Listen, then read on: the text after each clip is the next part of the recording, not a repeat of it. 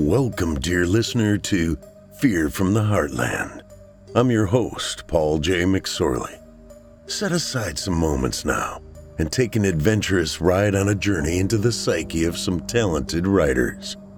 They will dig into your being and titillate you. Oh, I love that word, titillate.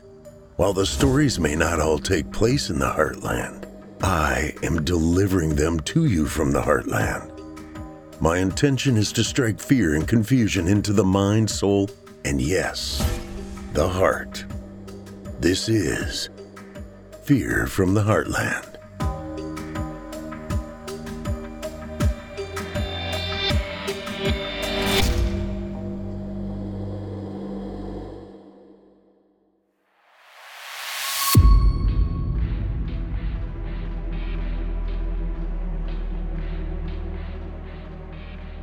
Hello, Heartlanders, and welcome to Season 4, Episode 20 of Fear from the Heartland. I'm your host, Paul J. McSorley. Hey, Heartlanders, you guys patrons yet? Visit simplyscarypodcast.com and click Patrons in the upper menu to join the club. You'll get ad-free versions of this and all our other podcasts, including hundreds of standalone releases from our audio archives dating back to 2012. It's a great way to show your support, and you get a whole lot for it. Poor wifey. She has had to put up with so much crap from me over the years. She's all about Christmas wreaths. Not like she puts them everywhere, but always has to have a big one displayed prominently on the front door of our house. A dozen years ago or so, when I got home from work, she asked me if I liked the wreath. I responded with, "The Franklin? It looks good." She was taken aback by that and wouldn't give the satisfaction of asking why I called her wreath that. We had friends come over that evening for a pre-Christmas celebration, and I made it very apparent I liked the Franklin hanging on the door. Eventually, she got really mad and demanded to know why I wouldn't call it a wreath. So I hugged her and said, "I'm sorry, sweetie. I didn't know it was so important to you. I mean, a wreath, a Franklin? What's the difference?" So yeah, I slept on the couch for a while. Segue, you ask? We are talking about soul tonight. Or more precisely, souls. I'll let J.C. Fields explain. Let's get after it. Ever since Cain murdered Abel, man has been plagued by the presence of humans doing malicious deeds to their fellow citizens. Some evils are worse than others.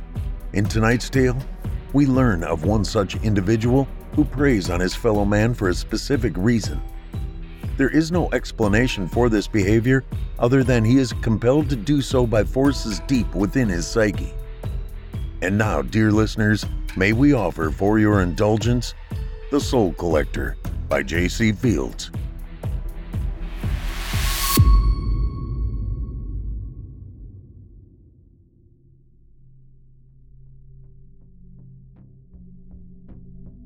A poorly tied slip knot, which held the body to a sandbag on the floor of the lake, succumbed to the forces of buoyancy and failed.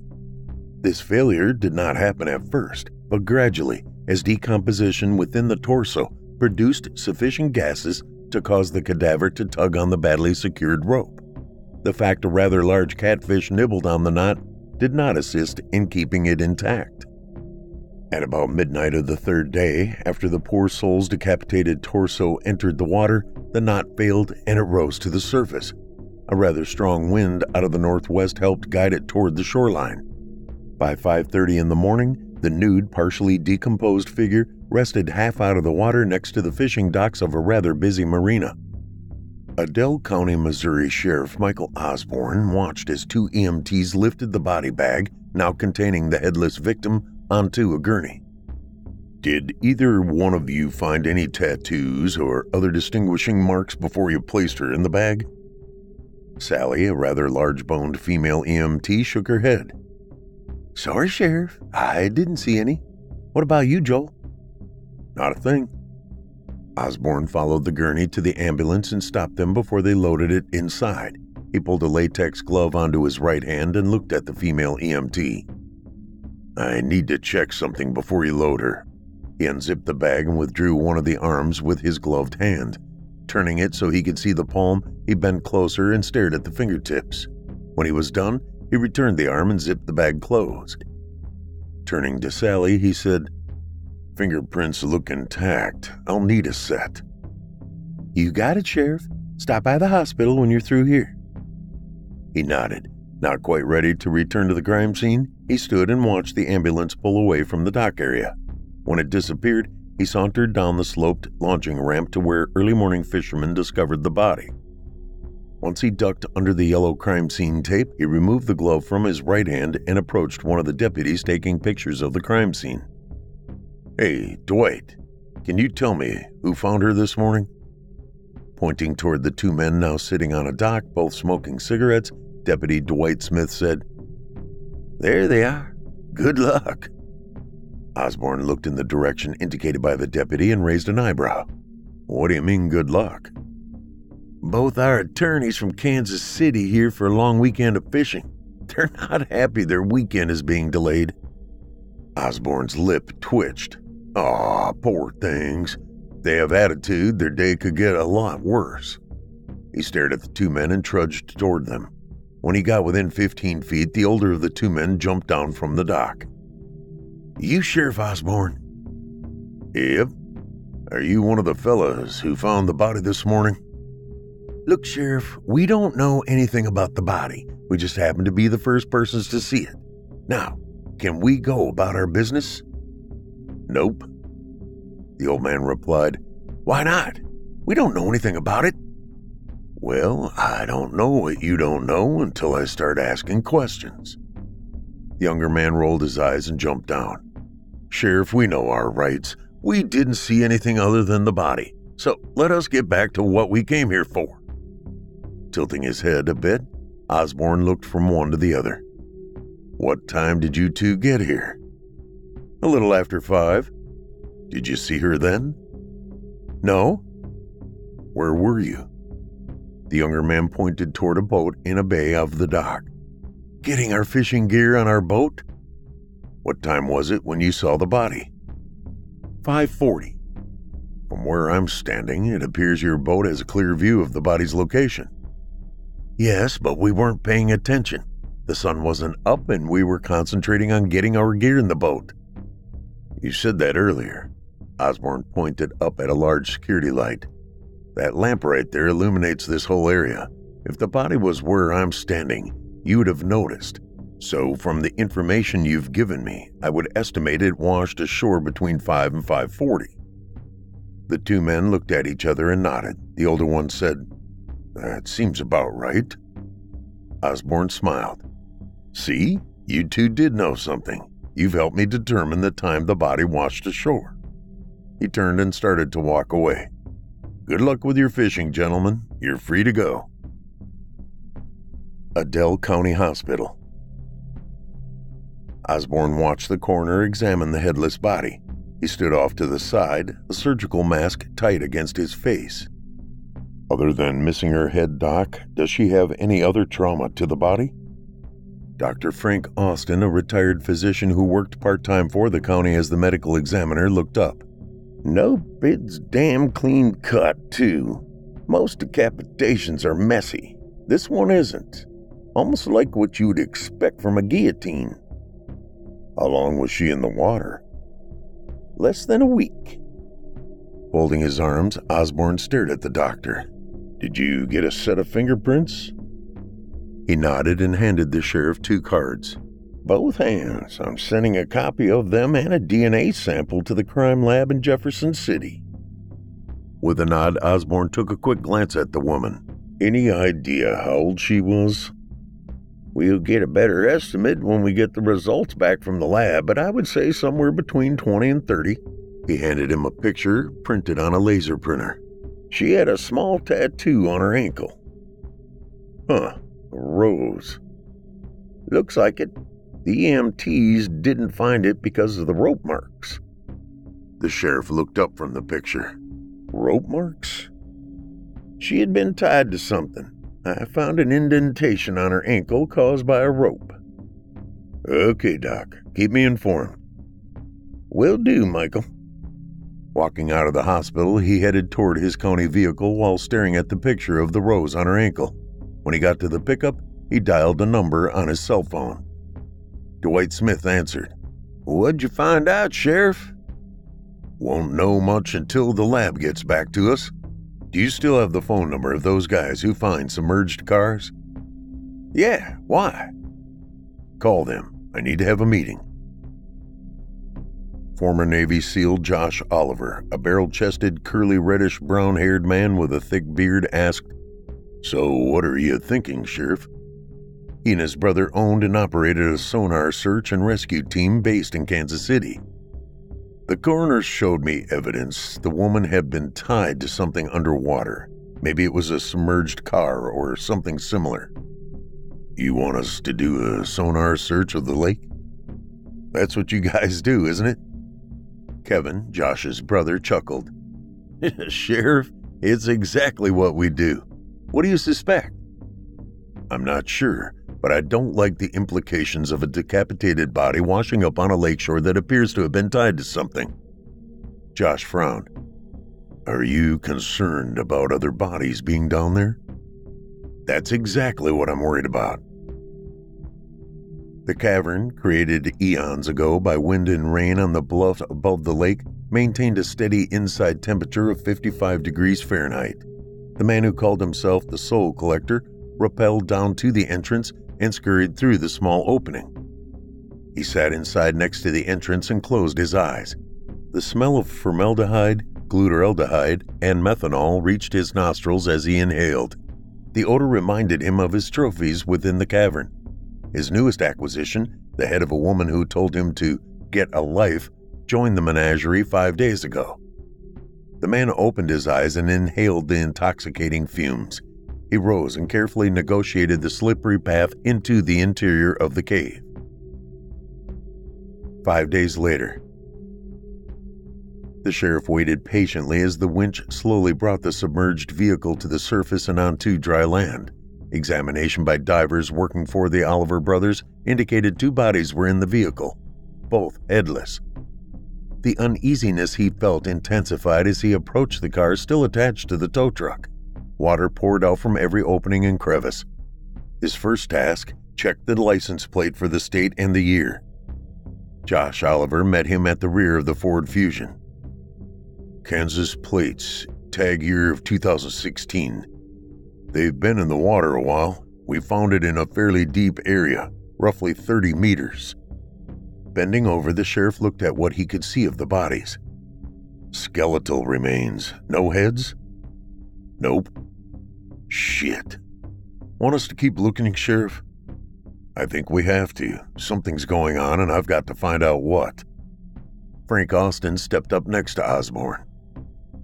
"You know, Michael, it takes a while, but there could be bodies, like the woman they found a few days ago, who have decomposed and will never be recovered." Osborne stared at the doctor, but remained quiet for a few moments. "What are you saying, Frank?"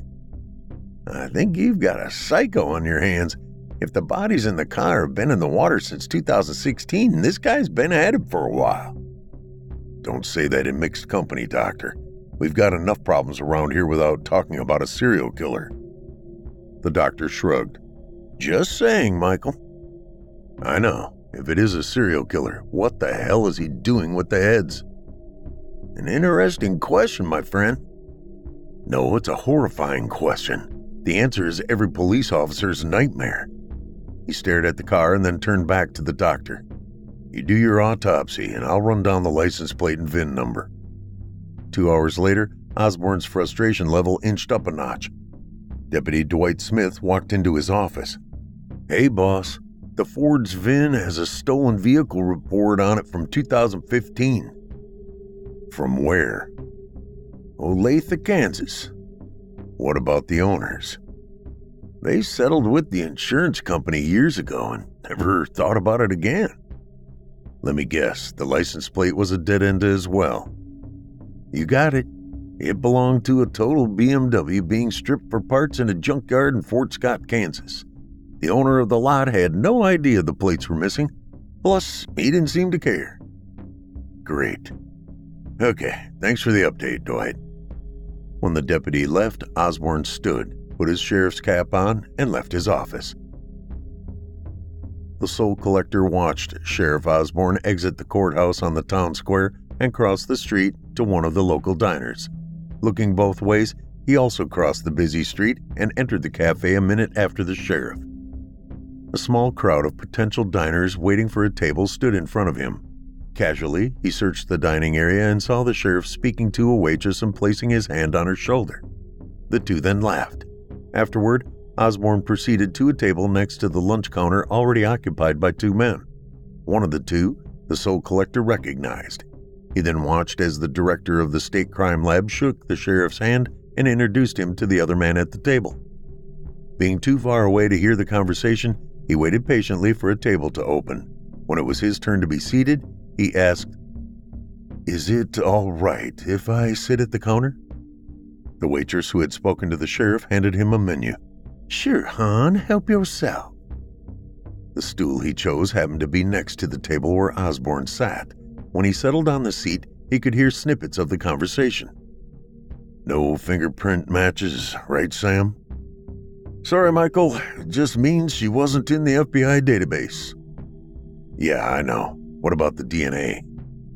Sam O'Neill smiled and pulled a folded piece of paper from his pocket. "We got lucky there." "Ready to order, hon?" The soul collector blinked several times and realized a waitress had appeared in front of him, wanting to take his order. "What's the special?" "It's Wednesday. It's always meatloaf on Wednesday." "I'll have that and a cup of coffee." "You got it." She wandered away. He returned to listening, but words spoken by the occupants of the table were indistinguishable due to a large group getting ready to leave. The din of chairs being scooted and multiple individuals laughing, saying their goodbyes, mingled with the clattering of dishes. The clamor drowned out the conversation at the table next to him. His order of meatloaf arrived and the waitress asked, "Can I get you anything else, hon?" No, thank you. I'm fine." "I'll give you your check now, that way you can leave when you need to." He nodded and looked at the disgusting mixture of meat and mashed potatoes smothered in a brown-colored gravy and a side of green beans. He took his first bite as the noise in the cafe subsided. Back to listening. He heard Osborne say, "I appreciate your work on this, Sam. How's the family?" The soul collector closed his eyes. Learning what the sheriff knew about the newly discovered bodies would not occur today. When Osborne returned to his office, Dwight Smith asked, "What did you learn?" "As we guessed, the fingerprints were a dead end." "Kind of expected that. While the DNA did not tell us who she was, it did indicate she has genes associated with the Oklahoma tribes, which suggests Cherokee ancestry." "Want me to check on missing persons from that area?" "There'll be plenty of missing people, but we have more." He pulled the picture of the rose tattoo and handed it to the deputy. "Check the National Nameless Database in Washington. It maintains a clearinghouse for missing person cases for Native American tribes." "Got it." Smith looked at the picture of the rose. "How old do you think she was?" "Late 20s. 2 hours later, Smith entered the sheriff's office. When Osborne looked up, he saw his deputy with a broad smile on his face. He returned the smile. "Who was she?" Smith laid a picture and a couple of printed pages on his desk. "Taya Nita Martin, went by Tanya. She went missing 2 weeks ago after work. FBI did not have her fingerprints, but the Oklahoma Gaming Commission did." Osborne studied the photo of the girl. "Pretty. Where did she work?" "Blackjack dealer at a casino in Grove, Oklahoma. She got off at midnight and never arrived home. Apparently, she never stayed out at night.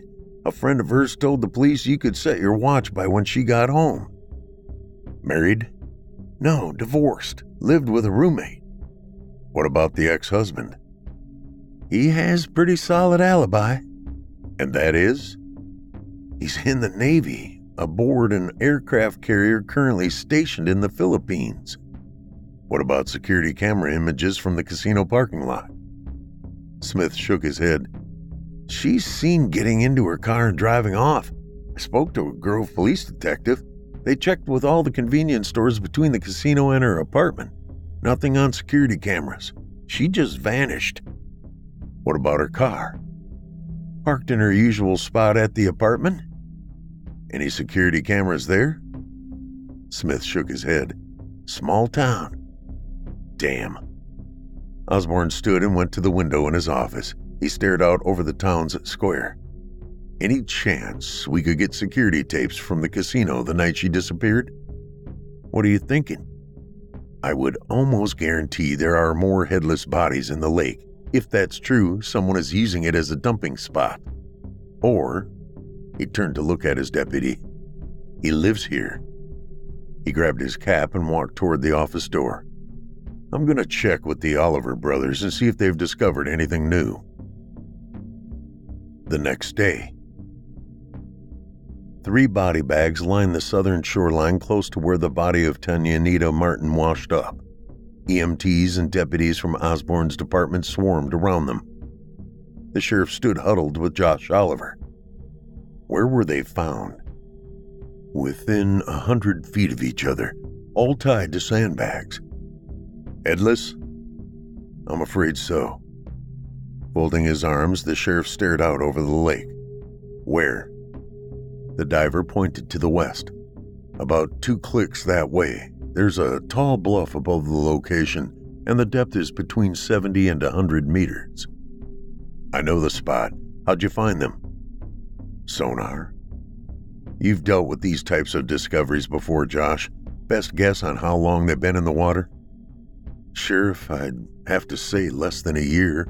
One of them, maybe a little longer. Osborne nodded, his concentration still on the body bags. One other thing, Sheriff. Returning his attention to the diver. What? We found a sandbag with a loose rope attached. It hadn't been in the water long, probably the one that held the Martin woman. Let me get my binoculars, and then I need you to take me to the bluff.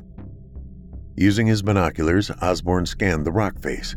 The bluff, composed of layers of limestone and other sediment, stood at least 500 feet tall. Oliver watched him and occasionally adjusted the position of the boat. What are you looking for, Sheriff? Not sure, but I'll know it if I see it. The diver chuckled. How much longer do you want us to survey the lake? Lowering the field glasses, Osborne asked, How big of a radius have you searched around this spot? Pointing to the east, Oliver said, All the way to the marina and half a click to the west. Once you get too much farther, the lake gets extremely shallow. Did you see any trauma on the bodies other than being without a head? I'm not an expert, Michael, but we didn't see anything obvious. Turning the glasses back on the bluff, Osborne thought he saw something, but when he lowered them to check if he could see it with his naked eye, he couldn't. Returning to viewing the scene through the magnification, whatever it might have been was gone. Lowering the field glasses again, Osborne turned and studied the opposite shore. What are you looking for, Michael? Landmarks. I want to be able to return to this location in case I need to. Got it. Okay, Josh, take me back to the marina. As the sun peeked over the eastern horizon, Osborne drove his Ford F-150 police responder over the back roads until he reached the top of the bluff above the lake. Orienting himself at the peak, he searched for landmarks on the opposite shore. When satisfied he stood above the spot where the bodies were found, he studied the surrounding area. A heavy dew from the previous night soaked the grass and brush. The area looked undisturbed at first glance. No tracks, crushed blades of grass, or broken tree limbs were visible. In ever-widening semicircles, he looked for signs of the intrusion by man. 15 minutes into his search, he found it. A rappelling anchor embedded at ground level in the trunk of a large tree. After taking pictures of it with his cell phone, he paced off the distance to the bluff's edge. 40 yards. Looking over toward the lake, he did not see anything out of the ordinary on the rock face below. Returning to the anchor, he noted the rust. Shit, he mumbled. No telling how long that's been there. The soul collector seldom slept all night. Tonight, being a repeat of a typical one, he woke up in a sweat. Around 3 a.m., he threw off the covers, stared at the ceiling, and tried to calm his rapid and ragged breathing. "Damn you, Michael Osborne! You have no right to be hunting me. I've not harmed you or anyone in this town." He spat the words out with venom. Rising from his bed, he stood in the hall of his small trailer house just outside the city limits of the Adel County seat. He preferred living alone. In fact, his whole life centered around avoiding interaction with society, the exception being when he found a soul he needed to collect. Then, contact with his fellow man became necessary. Wandering into the bathroom, he switched on the light and studied his image in the mirror. Dark circles under his eyes greeted him as he leaned over the sink. The urge to get in his ancient Jeep and drive to the cave suddenly became overwhelming. He needed to be with the captured souls. They were his friends and spoke to him when he needed company. They were the ones who told him he needed to find another to join them. Closing his eyes, he resisted the temptation. Leaving now would mean by the time he arrived, it would be daylight. Visiting the cave during daylight posed problems he did not care to address. He would go after dark tonight. By 10:04 p.m., a partial moon rose in the eastern skies. He prepared his ropes for the trip down to the mouth of the cave. His night vision goggles magnified all the ambient light, allowing him to maneuver down the side of the bluff to the small cavern opening. Once inside, he removed them and lit the Coleman lantern he kept for just such visits. By the light of the lamp, his collection grew visible and a smile graced his lips. "Ah, my friends, I've come to seek your counsel. A man is trying to find me. If he does, he will prevent me from returning and replenishing the vital liquids keeping you all safe." He heard no response. "What shall I do?" The stringent odor of formaldehyde permeated the cavern where he stood. As the fumes from the harsh chemicals engulfed him, his supposed friends opened their eyes and stared at him. "Ah, you are all awake. Good." 20 large glass beakers were scattered around the cavern floor. All contained the head of one of the soul collector's victims. His oldest soul, a hitchhiker he befriended a decade earlier, asked him, "Why do you call us your friends?" The soul collector stared at the head that spoke. "Because you are here and I can take comfort in your company." "With no regards for us?" "I have preserved your souls and you are eternal." "You stole them for your own pleasure." He screamed, "Liar!" The voices of all the severed heads sounded inside the soul collector's mind. He dropped to his knees, the anguish emitted by the voices overwhelming him as his eyes rolled back and he fell unconscious. Thunderstorms plagued Adel County as a cold front blew through the area. Sheriff Michael Osborne stood at the window in his office sipping coffee. Rain lashed at the window. An occasional flash of light would be followed by a rumble a few seconds later. He enjoyed these types of storms as he liked to calculate the distance of the lightning by the time delay of the thunder. Dwight Smith entered his office. "Excuse me, Michael, you got a second?" Turning, Osborne nodded and sat at his desk. "Sure, what's up?"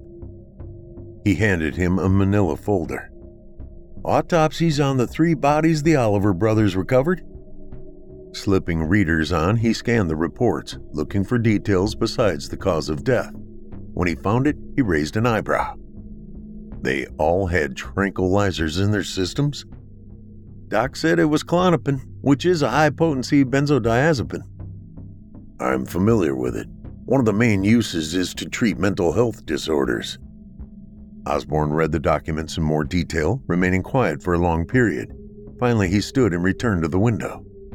"Dwight, I'm afraid we haven't even scratched the surface of the number of bodies hiding in the lake. So, what can we do about it? Did we ever get the security videos from the casino in Grove?" The deputy shook his head. The sheriff stood and grabbed his cap. "I'm going to see Judge Holden about getting an out-of-state subpoena." "You're going to Grove, Oklahoma, aren't you?" "If I can get a subpoena, I am." 2 days later, Grove, Oklahoma. Sheriff Michael Osborne shook the hand of Director of Security Harry Wingfoot. Thank you for seeing me, Director Wingfoot. I'm curious, Sheriff Osborne, what do our security videos have to do with Adel County in Missouri? One of your blackjack dealers was recovered from a large lake in our county. The man's eyebrows shot up. Let's discuss this in my office. When the door closed, Wingfoot asked, "Which one?" Osborne tilted his head. "You have more than one?" A nod was his answer. "How many?" "Over the past 3 years, 3. All female?" "Yes, they all occurred around the same time each year." Osborne folded his arms. "Do you still have security videos of those dates?" "Yes, we do." "Would it be possible for me to view them?" "Definitely, as long as you call me Harry." The sheriff smiled. "I'm Michael." An hour later, Osborne sat next to Wingfoot as they reviewed the security tape from the night Tayanita Martin disappeared. "How long are their shifts?" "Everyone works an 8-hour day, but they get 20 minutes per hour as a break." "Why so often?" "It helps keep them fresh and breaks up any pattern a customer might have recognized." Tanya was a senior dealer. She had been here for several years and worked her way up to get whatever table she wanted. "Did she make good money?" "Depends on your definition of good money, but at this casino, she was a top earner." Wingfoot played the video at double speed until Osborne asked him to slow it down. "Harry, go back about 5 minutes." "What are you looking for?" "Someone sat down at her table. I can't be sure, but he looked familiar." "You got it." When the tape played again, Osborne said, "Stop." He put his readers on and got closer to the monitor. "Can you enlarge the image of this man?" He pointed to a small dark-haired man who sported a mustache. "Sure. Do you know him?" "No, but he sure looks familiar." They watched the man sit again. "What's the timestamp?" 10:45. She got off at midnight. Sitting back in his chair, Osborne folded his arms. "I hope I'm wrong, but he'll get up a few minutes before she leaves the table." "Let's find out." Wingfoot fast-forwarded the recording. At exactly 10 minutes before midnight, the smallish man stood, gathered his chips, and left a tip for the dealer. Wingfoot said, "I'll be damned, you're right." The guy knew the make of car she drove and didn't harass her in the parking lot. Too many security cameras. He follows her home and abducts her when she gets out at her apartment. No security cameras there. "Let me load the tape of the other 2 dealers." Over the course of the next 2 hours, Wingfoot and Osborne confirmed the small dark-haired man had been present at the table of the 2 other dealers the night they disappeared. After this revelation, Wingfoot set a program on the casino's computer to go through all the security recordings and search for the man at other times during the year. "This will take a while, Michael. What do you want to do?" Looking at a still photo taken from the video, Osborne tapped it with his finger. "How many casinos do the owners operate?" With a slight grin, the security man said, "The Cherokee Nation owns this one. We operate 10 locations in Oklahoma." "Could you get them to search their security recordings for this guy?" He tapped the photo one more time. "My pleasure." "I've got a 3-hour drive." He handed the security director a business card. "If you learn anything new, would you call me?" "Expect a call regardless." "Thanks, Harry." The next day, Adel County. The soul collector woke with a splitting headache. The severity caused him to dry heave and stay on his hands and knees. What time was it? He checked his cell phone and discovered he had been unconscious in the cave for 48 hours. "Oh my God, my job!" He tried to stand, but vertigo kept him on his knees. "No." "Serves you right." He slowly turned and searched the beakers for the one who spoke. "You're not alive." "Not what you said 2 days ago. Or was it 3? A chorus of laughter assaulted his ears and he pressed his palms against them to drown out the noise. His world spun as the sound of their taunting increased. No amount of pressure against his head silenced their mocking accusations. Consciousness eluded him one more time. Osborne sat at a table near the kitchen entrance of Jack's on the Square Cafe. He showed the picture to Jack, the owner. "You see most of the folks in this town at one time or another. Does he look familiar?" "Yeah, but I can't place him." "I know I've seen him as well, but I don't know where." The cafe owner continued to study the photo. "Sorry, Sheriff, but I see so many customers every day. Maybe one of the waitresses will know him." Jack looked up and motioned for one of his longtime employees, Claire, to join them. When she arrived at the table, she smiled. "Hi, Michael." Handing the photo to her, he returned the smile. "Claire, do you recognize this guy?" She glanced at the photo and said, "Yeah, he comes in once in a while. What about him?" "Do you know his name?" She shook her head. "He always pays cash." She continued to study the picture. "I think he works at one of the funeral homes here in town. Not sure what he does, but when he's here for lunch, he usually smells funny." "What do you mean by funny?" "A chemical smell. Sometimes it's so strong it gets nauseating. No one likes to sit next to him." Osborne accepted the picture back. "Thanks. That's more than I knew 5 minutes ago. Have you seen him lately?" "Yeah, he was sitting at the counter on Monday. Ordered meatloaf, if I remember correctly." She pointed to the last stool at the lunch counter. "He must not have liked it. Left most of it on his plate." Osborne realized the stool she pointed to was next to a table where he sat talking to the director of the State Crime Lab and the head of the Highway Patrol's Criminal Investigation Bureau on the same day. Taking a deep breath, Osborne returned the picture to his uniform shirt pocket and stood. "Thank you." He prepared to leave. Before he walked away, he gave Claire a smile. She returned it. He exited the diner and hurried back to his office. McCullen and Basso Funeral Home, 2 hours later. Osborne sat in the office of the funeral director and handed him the picture of their suspect. "Does he work here?" "That's Leo Salazar. He is, or I should say, was our embalmer." "Was?" Bob McCullen nodded. "Yeah, he hasn't shown up for work for 3 days. Hasn't called in or notified me. I've had to do his job for him." "And he's never done that before?" "No, never. He is an odd duck, but at least he was punctual." "What's his address, Bob?" "Let me check." McCullen opened a desk drawer and removed a manila folder. 7296 Farm Road 37. Do you know where that is? I certainly don't. "Yeah, it's north of town. Mostly trailers in the area, if I remember correctly. Can I see his file?" "Sure, he's been with us for over 7 years. Always been on time and never caused us any problem." McCullen handed the folder to him. "Why are you looking for him?" Looking up from the pages, Osborne said, "Routine follow-up." "Well, if you find him, tell him not to bother coming back." Studying the pages, Osborne answered with an absent-minded nod. 5 minutes later, he sat in his pickup and keyed the radio. "All available units, 1025 Courthouse." 7 units responded with a 10-4. Osborne drove toward his office.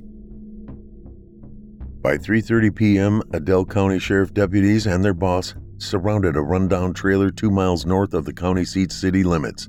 The place looked abandoned, but Osborne used the department's bullhorn anyway. "Leo Salazar, this is the Sheriff's Department. Come out with your hands up."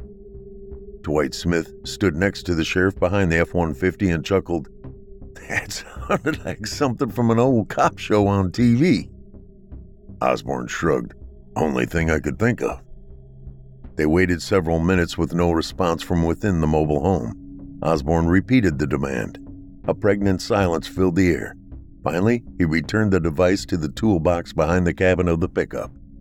He unholstered his Springfield 1911 .45 caliber ACP service weapon. "Okay, Dwight, let's go knock on the door." Pounding on the front door, Osborne yelled, "Leo Salazar, Sheriff's Department, open the door." Silence emanated from the interior. Osborne tried the doorknob and it turned. He looked at the deputies positioned strategically around the manufactured home. When everyone nodded, he opened the door and rushed in, followed by 3 deputies. Inside the trailer, the pungent smell caused each of the men to gag. Osborne placed a handkerchief against his nose. His right hand still clutched the pistol. He started searching the small house. Smith followed. "What the hell is that smell?" They say the areas in the brain that process emotions, learning, and memory also process odors. Smells can trigger lots of memories. From 20 years as a sheriff, that, my friend, is the stench of death. "You think Salazar is dead?" "Don't know yet. Let's find out." The first room they came to contained the contents of a bedroom. However, the chaos and disheveled nature of the space caused Osborne to doubt the man slept well. Down the hall, they came to a closed door. The powerful smell seemed to emanate from within the room. The doorknob resisted the sheriff's effort to open it. Standing back, he raised his leg and smashed his foot next to the doorknob. The flimsy door flew open and crashed against a wall. The scene the sheriff and deputies encountered would haunt them for years. After sunset, Dr. Austin emerged from the trailer, followed by a gurney holding a body bag. He let the EMTs pass him and he strolled up to Osborne. "Any idea where this Leo Salazar might be, Sheriff?" Shaking his head, Osborne leaned against his truck. "No, he hasn't been at work for almost 4 days now. I thought we'd find him inside." He paused and looked at the doctor. "How long had she been dead?" "At least 5 or 6 days. "Well, we now know where he performs his decapitations." "Yeah, lucky us." The doctor paused. "Did you see the stack of 10-liter beakers in the closet?" "No." Austin took a deep breath. "A human head will fit nicely in one of those. All you have to do is fill it with a preservative and you've got a display." Osborne stared at the doctor without comment for a long time. "What kind of preservative?" "The kind you find at a funeral home." "Shit." The sheriff pushed off from leaning on the truck, opened the door, and got behind the wheel. He used his cell phone and searched for a number. He pressed the call icon and waited for an answer. "McCullen and Basso Funeral Home, this is Bob. How may I help you?" "Bob, Sheriff Osborne. Are you at the funeral home?" "No, we have a call forwarding. Why?" "I need you to meet me there in 20 minutes. "Is this about Leo?" "I'll answer your questions when I get there." McCullen led the sheriff into the basement of the building. "The embalming facility is down here." "Where do you keep the chemicals?" "Storage room." "Who orders them?" The funeral director stopped on the stairs and turned to look up at the sheriff. "Leo handles that part of our business. He was in charge down here. Why?" "Do you keep tight records on those chemicals?" "OSHA demands it." "I hate to ask you this, but has your company done an audit on your inventory?" The man slowly shook his head. "If we have, Salazar would have been the one who conducted it." "Bob, you need to perform one, preferably tonight." Standing halfway down the staircase, McCullen blinked several times as he looked at Osborne. "I'll need to call in the staff." "I think that would be an excellent idea." By 2 a.m, the audit concluded 200 liters of formaldehyde, methanol, sodium borate, sodium nitrate, and glycerin were missing from the inventory records of the funeral home. McCullen handed the summary sheet to Osborne. "What the hell would he have done with 200 liters of this stuff, Sheriff?" "I think a better question is, where are the 200 liters? Spinning. The sensation of traveling on a high-speed merry-go-round assaulted the soul collector's equilibrium. How long had he been unconscious? His cell phone, the battery long since depleted, provided nary a clue. A metallic taste in his mouth left a dry and unpleasant sensation. Focusing on anything challenged his ability to steady himself. He tried to stand, but his knees could not bear the weight of his slender body and he collapsed to the cavern floor. He turned to look at his gallery of collected heads. They all glared at him, a fiery light behind each set of eyes. "What day is it?" No answer came from his collection. He closed his eyes one more time and a voice interrupted his thoughts. "Set us free." "No!" A chorus of voices said, "Set us free." "No, no, no, no. Never. You are my family." The chorus returned. "We are not your family. You stole our souls. Set us free." "No!" He crawled toward the entrance of the cave. When he reached the opening, exhaustion overtook him and he succumbed to darkness again. The following morning. Nothing in the resume Salazar gave Bob McCullen when he applied for the job exists in the real world, Sheriff. Osborne listened as Deputy Dwight Smith summarized his search for the missing embalmer. Is it his real name? Doubtful. I found an artist and a musician with the name on social media, but the state where he claims to have been born doesn't have a birth certificate of anyone by that name. What about former employers? The funeral home where he claims to have worked for 20 years went out of business when the owner died. Or so Salazar claimed. I checked with Bob before it came in here. He said he had a horrible time finding anyone willing to apply for the job, so he didn't check Salazar's references. The guy knew how to embalm a body, which is all that mattered. So he hired him. Great. No one's seen him either, right? Nope, hasn't been to the diner or work. Standing, the sheriff turned to the window and stared out over the town square. Dwight, there's a chance the guy got wind of us looking for him and he might be long gone. I had the same thoughts, Michael. The bodies the Oliver brothers found below the bluff still bothers me. Why there? Why concentrate on discarding the corpses there? Do you think he threw them off the bluff? Remembering his study of the rock face while in the boat with Josh Oliver, Osborne smiled and turned. There's another possibility. You stay here and keep searching for anything you can find about Salazar. I'm going to have Josh take me back to that section of the lake. By mid-morning, the small runabout used by the Oliver brothers floated over the area where the last bodies were found. Osborne once again studied the bluff face, searching for what he thought he saw earlier in the week. 10 minutes into his search, he located the abnormality and studied it for a few moments. Josh. Yeah, Sheriff. See the tight grove of short-leaf pines at the top of the bluff? Okay, what about them? 5 pine trees from the far right. What do you see? The large man trained his field glasses on the spot pointed out by the sheriff. Looks like a rope extending down about 15 meters. Lowering his glasses, Osborne smiled. That's what I thought. It disappears at an outcropping on the face of the bluff. You're right, it does. Looking behind him, he searched the opposite shoreline. I need line of sight landmarks so I can find the location from above. What do you mean? 2 objects that line up and point toward the outcropping. Once I'm on top of the bluff, all I have to do is line those 2 positions up and have a guide to where I need to look. Got it. Oliver started the outboard motor on the runabout and headed toward the southern shoreline. A distant boat motor and voices prompted the soul collector to crawl his way back to the surface of consciousness.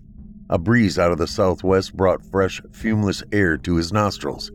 The after effects of breathing toxic fumes inside the cavern slowly dissipated, and the conversation below the bluff morphed from nonsensical noise to recognizable words. Still prone, he inched his way to the edge and peered over it. 2 men in a small runabout approached the southern shore. When the craft beached itself on dry land, the man in the front hopped to the ground and tied the boat to a tree. The now standing man on the shore looked directly at the soul collector. His words indicated he did not see him, but they produced a panic nevertheless. Okay, Josh, let's find out what we need. Then I'll drive over to the bluff and look for our landmarks. Got it, Sheriff. I think I see 2 candidates right now. The comment by the smaller of the two men concerning driving to the top of the bluff created a tightness in the soul collector's stomach. He watched them mark two trees aligned with each other. Every muscle in his body clenched as he watched them return the boat to the water and drive it east. When it disappeared around a bend in the lake, he tried to stand. His legs felt rubbery and gaining his balance took effort. He closed his eyes for a few moments, taking deep breaths to clear his lungs. 10 minutes later, he climbed the rope. Osborne approached the edge of the bluff with caution. He waved at Josh Oliver sitting in the boat below. Finding the two landmarks, he adjusted his position to align both trees and looked over the edge. His reward was a view of an outcropping below. The rope he had observed earlier no longer hung there. With a frown, he searched the surrounding area and discovered the ground surrounding the rope anchor screwed into the tree disturbed. Retrieving his cell phone from his back pocket, he dialed the number for Dwight Smith. When the deputy answered, Osborne said, "I need our rapid response team sent to my location and I need them now." "Got it. Give me the directions." An hour later, Osborne watched as one of his younger deputies, using a harness and rope, lowered himself down the side of the bluff. When he got to the outcropping, he looked up. "Hey, Sheriff." Looking over the side, he answered, "What'd you find?" "A cave entrance. There's a strong chemical smell coming from within." "How big?" "Large enough for a man to crawl through." "Okay, Steve, get back up here. I'm calling in the highway patrol team." By late afternoon, the area above the outcropping contained men wearing hazmat suits, deputies wearing assault gear, a medical examiner, and a state crime lab van. Osborne stood next to Sam O'Neill and listened as the director spoke on a radio with a team of investigators inside the cavern. When he finished, he turned to the sheriff. "They found 20 beakers with severed heads, 12 females and 8 males." "I was afraid that's what they'd find." "The fumes in there are toxic. They're using oxygen." Osborne nodded. "That's why I called you guys. We don't have hazmat equipment." "Michael, I believe we need to bring in the FBI." "Yeah, I agree. This is way above my experience." "Mine too." O'Neill pulled out his cell phone and made a call. After the conversation, the director turned to the sheriff. "Any word on Leo Salazar's location?" "Nope, I sent 4 deputies to his trailer. He's not there, and it doesn't appear he's returned since our raid. Salazar's in the wind." He paused. "What about the FBI?" "They'll be here in the morning." "Okay, let's seal this place up. I'll post deputies here and on his trailer until the feds arrive." The next day. The activity on top of the bluff intensified as an FBI investigative van and dozens of agents processed the contents of the cave. Reluctantly, Osborne relinquished control over the scene to the Bureau and returned to his office. His second-in-command, Dwight Smith, knocked on his doorframe. "Got a minute, Michael?" "Sure, come on in. What have you got?" "I was talking to an FBI agent earlier this morning. He told me this wasn't the first time the Bureau processed a scene similar to this one." Raising an eyebrow, Osborne remained quiet. "About 7 years ago, they were brought in to look into a serial killer in Mississippi. When he mentioned this, I remembered something we learned about Salazar. His last job was in Mississippi." "Same town?" "According to the agent, it was." "I take it they never caught the guy." "Nope."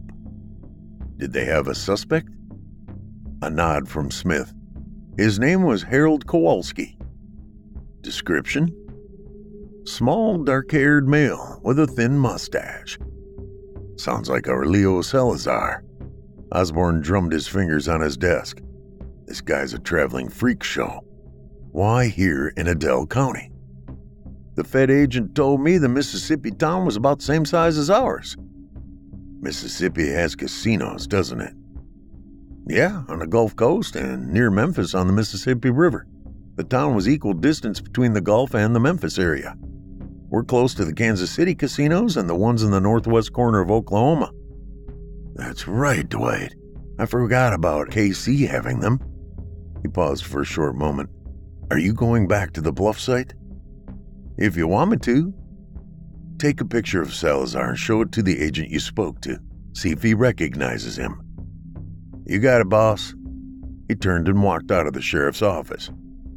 Staring out the window behind his desk, he watched the comings and goings surrounding the courthouse where his office was located.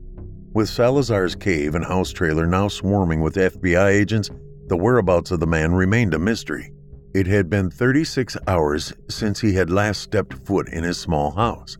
Checking the time, he decided he had time to stop at home, take a shower, and change into a fresh uniform shirt. As he walked out, he said, "Mary, I'm going home for a while. Call me if anything important occurs." "Will do, Sheriff. Get some rest." Chose not to respond as he headed toward one of the marble staircases in the 100-year-old building, which led to the sheriff's designated parking slot. 10 minutes later, he approached his house, slowed, and parked behind an older Jeep Willys sitting on the street in front of his home. He displayed a frown as he checked to make sure his Springfield 1911 was charged. Holding it in his left hand, he exited the vehicle and approached the front door with caution. Stepping onto the front porch, he noticed the front door ajar. Placing his keys back in his pocket, he grasped the pistol with both hands. Standing aside the opening, his back against the front wall, he pushed the door open and yelled, "This is Sheriff Osborne. Time to give up, Salazar." Inside the house, silence prevailed. "I know your name is also Harold Kowalski and you're wanted by the FBI." "Lies." "What are you doing in my house, Harold?" Silence returned. "I'm not going to wait all day for you to make a decision, Harold." "The name's not Harold." Osborne tightened his grip on the pistol and prepared to storm in. He said, "Okay, Leo, you need to make a decision on what you're going to do. Surrender or I'm coming in after you. If I do that, you won't like the outcome." "Name's not Leo either." "What is it?" "The Soul Collector. I would advise you not to enter. I have a guest." "Who is it?" "A friend of yours from the diner." The sheriff hesitated. "Let me talk to her." "She can't talk right now." The Soul Collector let out an unearthly laugh. Osborne released the safety on his pistol and charged into the house. Standing at the entrance to the kitchen, a small man stood holding the severed head of a waitress from the cafe in one hand and a large butcher knife in the other. Osborne recognized the man the second he saw him. He also noticed his eyes, wild and wide open. Sweat drenched his nude body. The sheriff's finger pulled the trigger on the Springfield 1911 until he emptied the mag. Crime scene tape encircled the home of Michael Osborne. A team of FBI agents gathered evidence inside while Sam O'Neill spoke to his friend, who leaned against his pickup. "What did he tell you?" "Not much, except he claimed his name was the Soul Collector." O'Neill nodded. "The FBI found journals in his trailer where he referred to himself that way." "Why?" "According to the manuscript, he claimed the human soul was centered in the brain and that if he collected heads, he would own that person's soul." "Jeez." "The FBI said he had 8 bullet wounds, all in the chest and head." The sheriff nodded. "I don't miss." "Who was the victim?" "Her name was Claire." His voice broke slightly. She worked at the diner on the square." "Did you know her?" Osborne nodded again, but remained quiet. "Sorry, Michael." Taking a deep breath, the sheriff let it out in a sigh. "She was living with me. That's why she was here. We had plans to get married someday."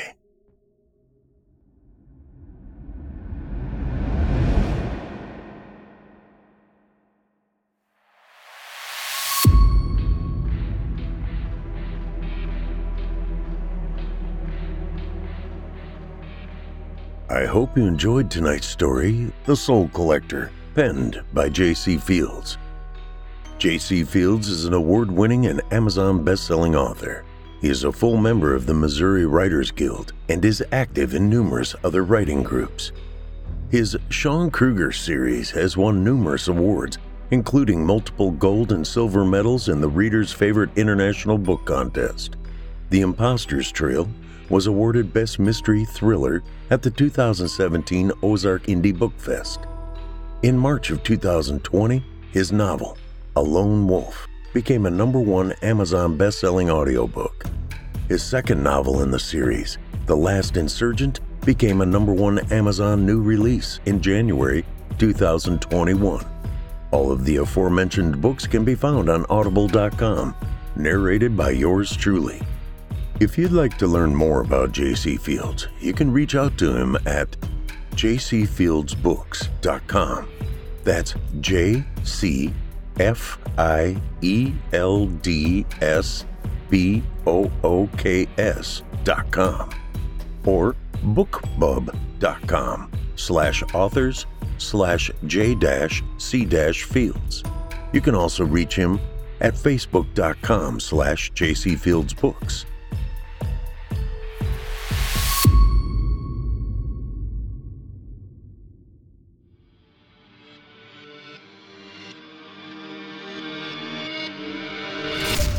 If you enjoyed tonight's story hosted by yours truly, Paul J. McSorley, you can search my name on Chilling Tales for Dark Nights on YouTube for additional previous stories. If you'd like to hear more lengthy tales, be sure to take a look at my audiobooks. Available now on audible.com or just visit paulsbooks.net. That's paulsbooks.net. You can also find me personally on Facebook and Twitter. And with that, listeners, our weekly journey into the psyche has just about come to a close. But before we go, I'd like to take a moment to thank you for joining us for tonight's episode and remind you to take a moment to stop by our iTunes page and leave Chilling Tales for Dark Nights a 5-star review and a kind word. And follow us on Facebook, Twitter, and Instagram if you haven't already. And while you're at it, please remember to stop by our Apple Podcast page or wherever else you listen to your favorite podcasts and subscribe. The charts are based on subscriptions, not listens. So if you haven't subscribed yet, I'd really appreciate it. I'm your host for Fear from the Heartland, Paul J. McSorley. I've enjoyed the titillation tonight. Ooh, there's that word again. Thank you for joining me. Hope to see you again next week at Fear from the Heartland.